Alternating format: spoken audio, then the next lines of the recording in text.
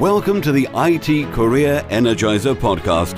For anyone who wants to build and grow a career in IT, develop and improve your strengths and skills, be inspired and motivated by the successes of others, manage your career progression, and achieve your IT career goals. And now, your host, Phil Burgess. Welcome to episode 125 of the IT Career Energizer podcast.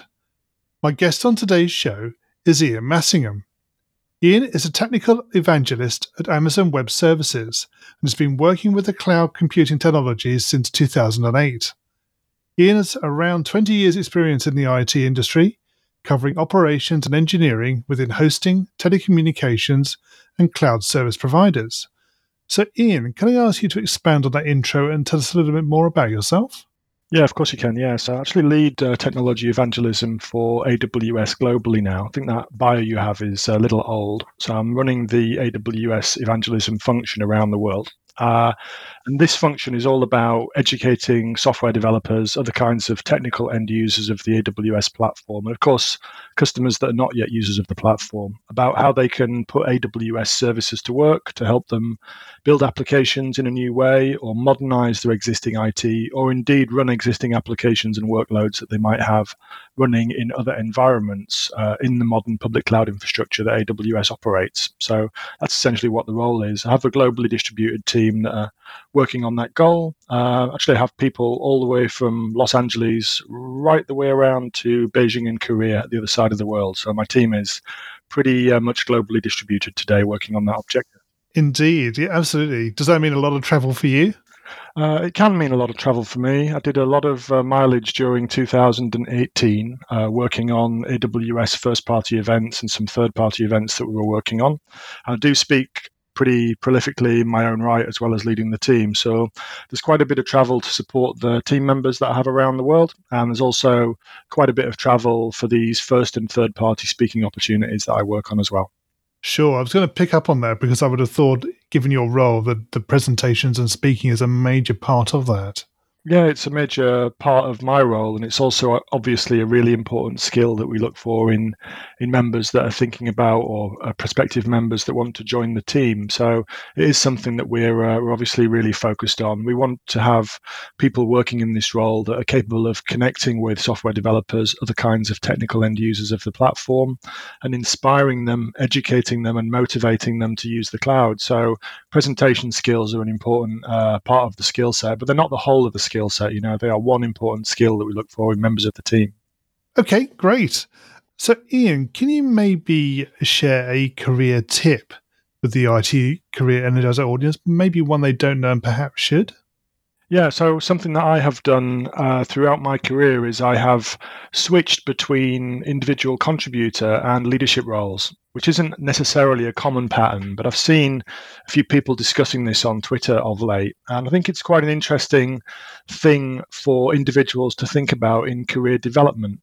You can get a different perspective by playing the leadership or management role within a team, but it's also fine to jump back into a individual contributor role if you've got technical or domain-specific skills that you want to develop. And it's something that I've done a lot throughout my career, moving from IC to management to senior leadership roles and back again. I've done it several times, and it's really, really borne fruit for me. I've developed a lot of new skills, I think, as a result of doing something that I think is relatively uncommon amongst technology professionals, and probably relatively uncommon in other sectors as well. I suppose the other aspect of it is you get the opportunity to refresh your skills if you go back to those sort of more technical aspects of what you've done in the past. Absolutely, and that's something that I did a lot of when I first joined Amazon Web Services back in 2003. I'd been working in a leadership role in another IT provider, IT vendor for a few years before that, and I think my technology skills I'd been focusing on the wrong areas. And I'd also not had enough opportunity to get hands-on with the technology. It was a little bit removed from hands-on operations, hands-on software development. So when I came to AWS in 2013, it was a great opportunity to come back to software development and rediscover some of the more technical aspects of my roles that I'd worked on earlier in my career. So I really enjoyed that, and I learned a lot of new things over the course of a roughly 3.5, 4 year period working as an individual contributor, technology evangelist at AWS. I had to learn a whole lot about cloud computing and about obviously the broad variety of different services that AWS offers, which was a really good workout for my brain, but it also took me into a lot of new areas that I hadn't previously worked on. Indeed, yeah, it does sound like you like to keep your hand in from a technical perspective as well. Definitely. And that's one of the best things about working at AWS, actually. We're constantly looking for new fronts upon which we can innovate to help customers be more successful. So recently, we've invested a lot in AI and machine learning services, for example, over the course of the last 2+ years, I'd say. AWS reInvent, which is our conference, global user education conference that we ran at the beginning of December, end of November last year. We announced some new services in the robotics area and a service called AWS Ground Station, which allows customers to downlink data from satellite infrastructure. So these are brand new areas for me that I've never worked on before. And some members of the team around the world are really excited to try out and experiment with these new services and, of course, see what they can help customers build with them. Indeed, yeah. It sounds like exciting times. Absolutely, yeah. Okay, Ian, can you maybe tell us the story of your worst IT career moments and what you learned from that experience? I can, yeah. So I wouldn't say that it was necessarily a worse moment. I would say it was an extremely challenging period of my career where there were a lot of long hours put in to help deliver a service. So way back in the late 90s, early in my career, I was working for a small hosting and internet access company called Planet Online, based in Leeds in Yorkshire, close to where I live still to this day, actually. And it was a startup that was funded by some entrepreneurs. And we were working really to provide business internet access services. And we're also working on providing managed hosting services. So the first things that I was doing in my career in the hosting side of that business was putting UK organizations like Channel 4 TV or Dixon Stores Group onto the internet for the first ever time. So it was a really exciting period. This was in the 1996 to 1998 period. Then we got involved with another project with Dixon Stores Group called FreeServe, which was to launch the UK's first subscription-free internet access service. Believe it or not, if you are in the millennial category, you may find it hard to believe, but in the old days, we used to pay a monthly charge for internet access, and we used to pay per-minute dial-up calls for narrowband internet access. And what FreeServe did was it changed that model. So it removed the requirement to pay a monthly subscription, and it reduced the price point to just the per minute local rate access call that you would pay to access the internet. This was a really disruptive innovation at the time. And through removing that monthly subscription charge, became wildly popular. It grew really, really fast, vastly exceeding the size of the largest player in this narrowband access market in the UK prior to its launch. This was an incredibly challenging period, a business in hypergrowth in a period of time when there was no cloud computing. So every time we got a new customer, we needed new physical infrastructure. We needed more servers. We needed more narrowband dial-up capacity. We needed more telecommunications links to our buildings around the UK. And I remember what an intensive period of my career this was, working to try and support the rapid scaling of this customer. And on the other side of it, in the hosting area, which was more my forte, of course, as more and more customers came online, access customers came online in the UK, it also served for additional demand for the other customers that we were supporting on that side of the business. So it was just a really incredibly intensive period. And that offered a lot of opportunities, but it was also, I think, one of the most stressful periods of my life as far as work goes, with long hours, lots of extra, not shifts, but just lots of extra working over weekends and working overnight in order to ensure that we could continue to serve this really rapidly growing customer that we were working with. Right. In terms of what you learned from that experience, is there anything particularly you took away from it? I learned a lot about recruiting. Obviously, I was growing a team for the first time back then. I was a new manager, and I was trying to hire in staff that would provide the right mix of skills and, of course, be a culture fit for that organization, which was still very young. And we still had a kind of early stage startup mentality where people would have pretty blurred role definitions. You know, it was a case of, is it my job? Well, it's likely to be your job because there just aren't a lot of people to go around to cover all of the activities that we have. It was also a young business which didn't have a lot of structure in terms of the processes that we had to support us. So it was a challenging period. I'd say I learned a lot about hiring the right kind of people. I learned a lot about interviewing. I also learned a lot about the importance of things like onboarding into a new team, how critical it is to have the right support structures in place for new team members, and how quickly things can get difficult if you don't have them. So that's something that I still focus on today, growing my team at AWS, is making sure that we have a really up-to-date and constantly reviewed onboarding process so that when we are hiring in new talent, people have a quick ramp up to productivity, but they also feel like they've got the right kind of support around them. I think that's really important in leadership. Yeah, I totally agree. I think the onboarding process and then just embedding people into a team and making them feel a part of what's happening is vital. Absolutely, yeah. Okay, so moving away from your worst moment, can you maybe tell us about your career highlight or greatest success? I think I've had a few of these since I came to AWS. I had to completely relearn the domain. There's lots of things about Amazon and Amazon Web Services that are unique, but one of the most unique things is the pace at which we introduce new services and new features to customers. In 2017, we released over 1,400 new services and features. So that's a huge beat rate of new innovation which is coming forward. And it means you've always got an opportunity to talk about something new. And I've done a lot of that over the time that I've been at AWS, starting off with services that might have been considered staples, things like the EC2 service, the Elastic Compute Cloud. This is our service for running virtual machines in AWS. And it was one of the first services that we announced back in 2006. And that was still really central to the offering in 2013 when I joined.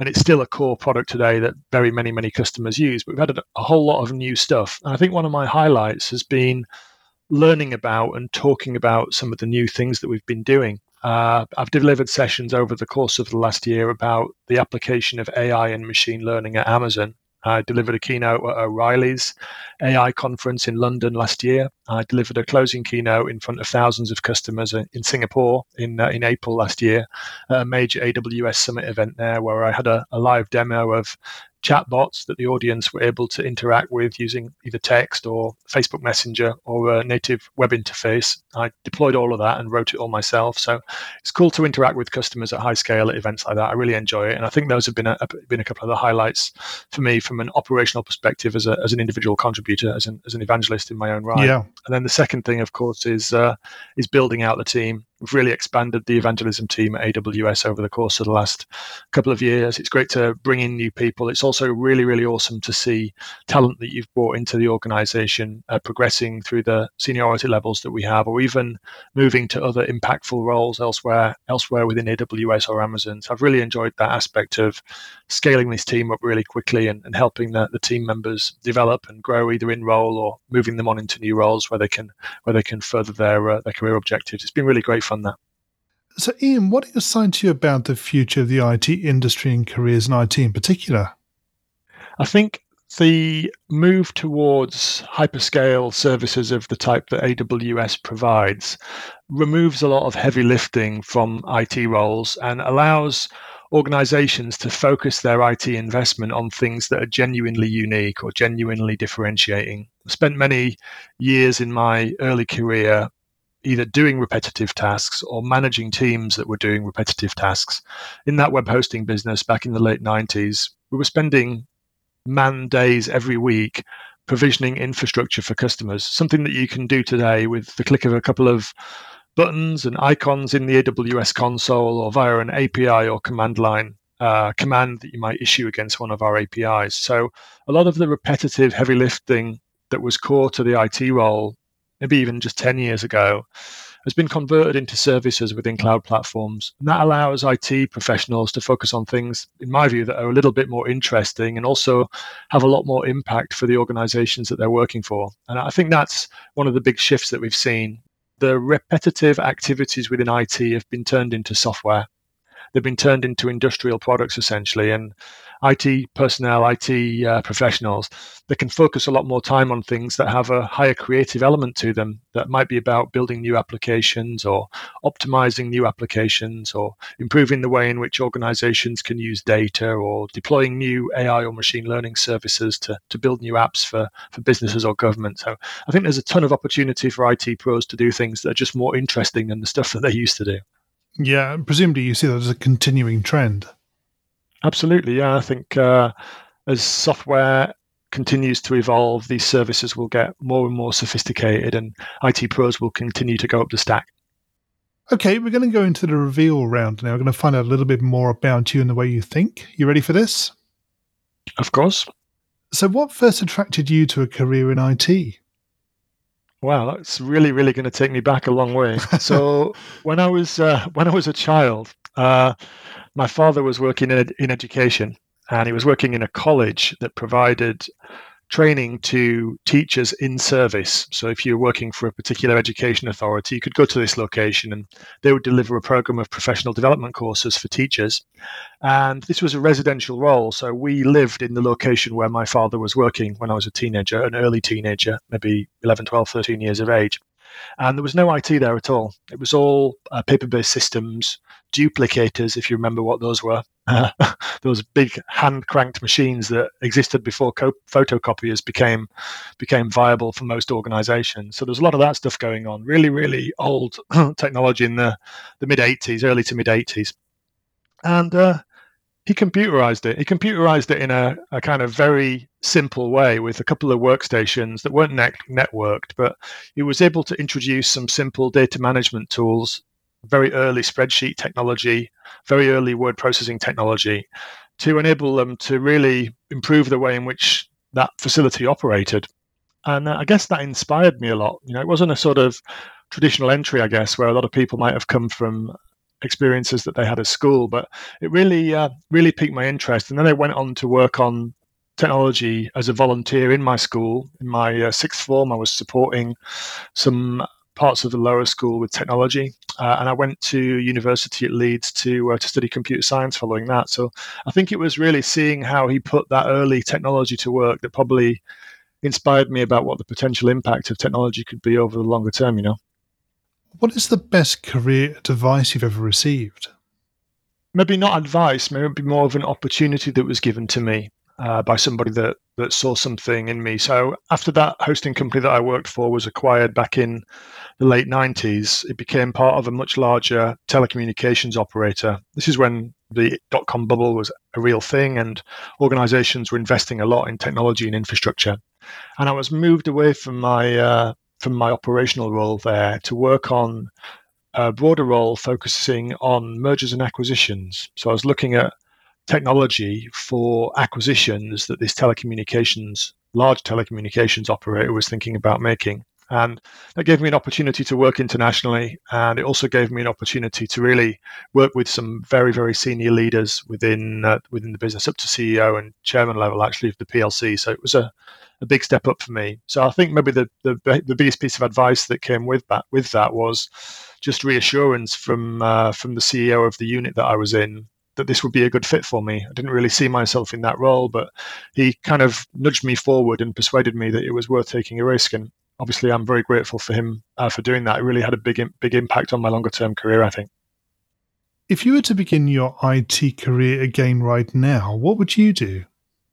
Yeah, I would definitely focus on software. I spent a lot of my formative years focusing on infrastructure. I think that is probably an area that is diminishing in importance and impact. Everything is software today, and I would really invest my time in learning about software architecture and seeking to become a polyglot. So being able to operate with a variety of different programming languages and seeking out a broad experience in developing different types of systems. So I think one thing that makes software developers highly valuable is if they are software developers, software engineers, rather than C++ developers or Java developers. You know, they have the ability to jump across different programming languages. They have a strong grasp of the foundations. I mean, we sometimes joke about algorithms and data structure classes in university computer science or software engineering courses, but once you learn that stuff, you can apply it everywhere. So learning those foundations is really important, and I would definitely invest time in that if I was starting today. Polyglot developer of different system types using patterns based on these foundations that are well understood. I think that's a really good trajectory for people that are entering the industry today. And what career objectives are you currently focusing on?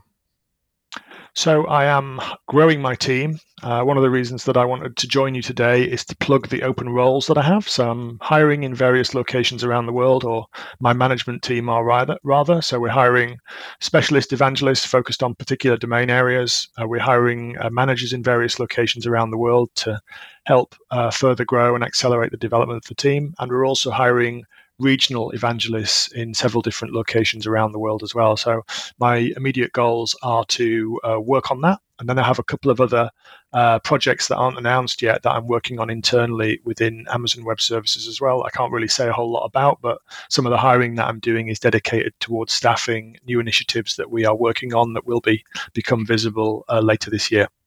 Right. Okay. And what's the number one non-technical skill that has helped you in your career so far? I would say communication skills. So listening is absolutely key. I think it's an underappreciated skill in technology. But I mean, you often hear jokes in software that the hardest part of software development is understanding what users actually want or what customers actually want. So being able to listen, distill, and really be very clear about what you've heard from customers, I think is critically important, especially in an organization like AWS, which is focused on delivering new products and services. You have to be very specific and accurate about what you're building. And the only way to do that is to really clearly understand what customers need. So I think that's fundamentally important. And then, of course, the other half of communications is outbound communication. So maintaining high standards in public communications, making sure that your messaging is appropriate for the audience that you're speaking to, being super clear. And, of course, doing that in a way which is humble and not arrogant is really, really important as well. You want to be credible and communicate in a way which helps customers become more effective. So those are really important skills, in my view, communications, inbound and outbound. Yeah. Ian, can you share a parting piece of career advice with the IT Career Energizer audience? Don't be afraid to try new things, okay? And don't be afraid to apply for roles that you might not have 100% specification match with. You know, when we're recruiting Amazon Web Services, and I'm sure this is the case in many, many other organizations as well, those specifications are a perfect candidate wish list. Okay, so even if you don't necessarily meet every qualification criteria, you don't tick every single box on a spec, I would really encourage you to take a risk and try applying for roles that you think are a little bit beyond you or that might take you into a different direction. Okay, so that would be my last parting piece of advice, I think. And finally, what's the best way we can find out more about you and connect with you? You can find me on Twitter at Ian M. That's Ian with 4 M's after it. Believe it or not, Ian M, Ian MM, and Ian MMM had already gone when I joined Twitter, so I was a little bit late for the party.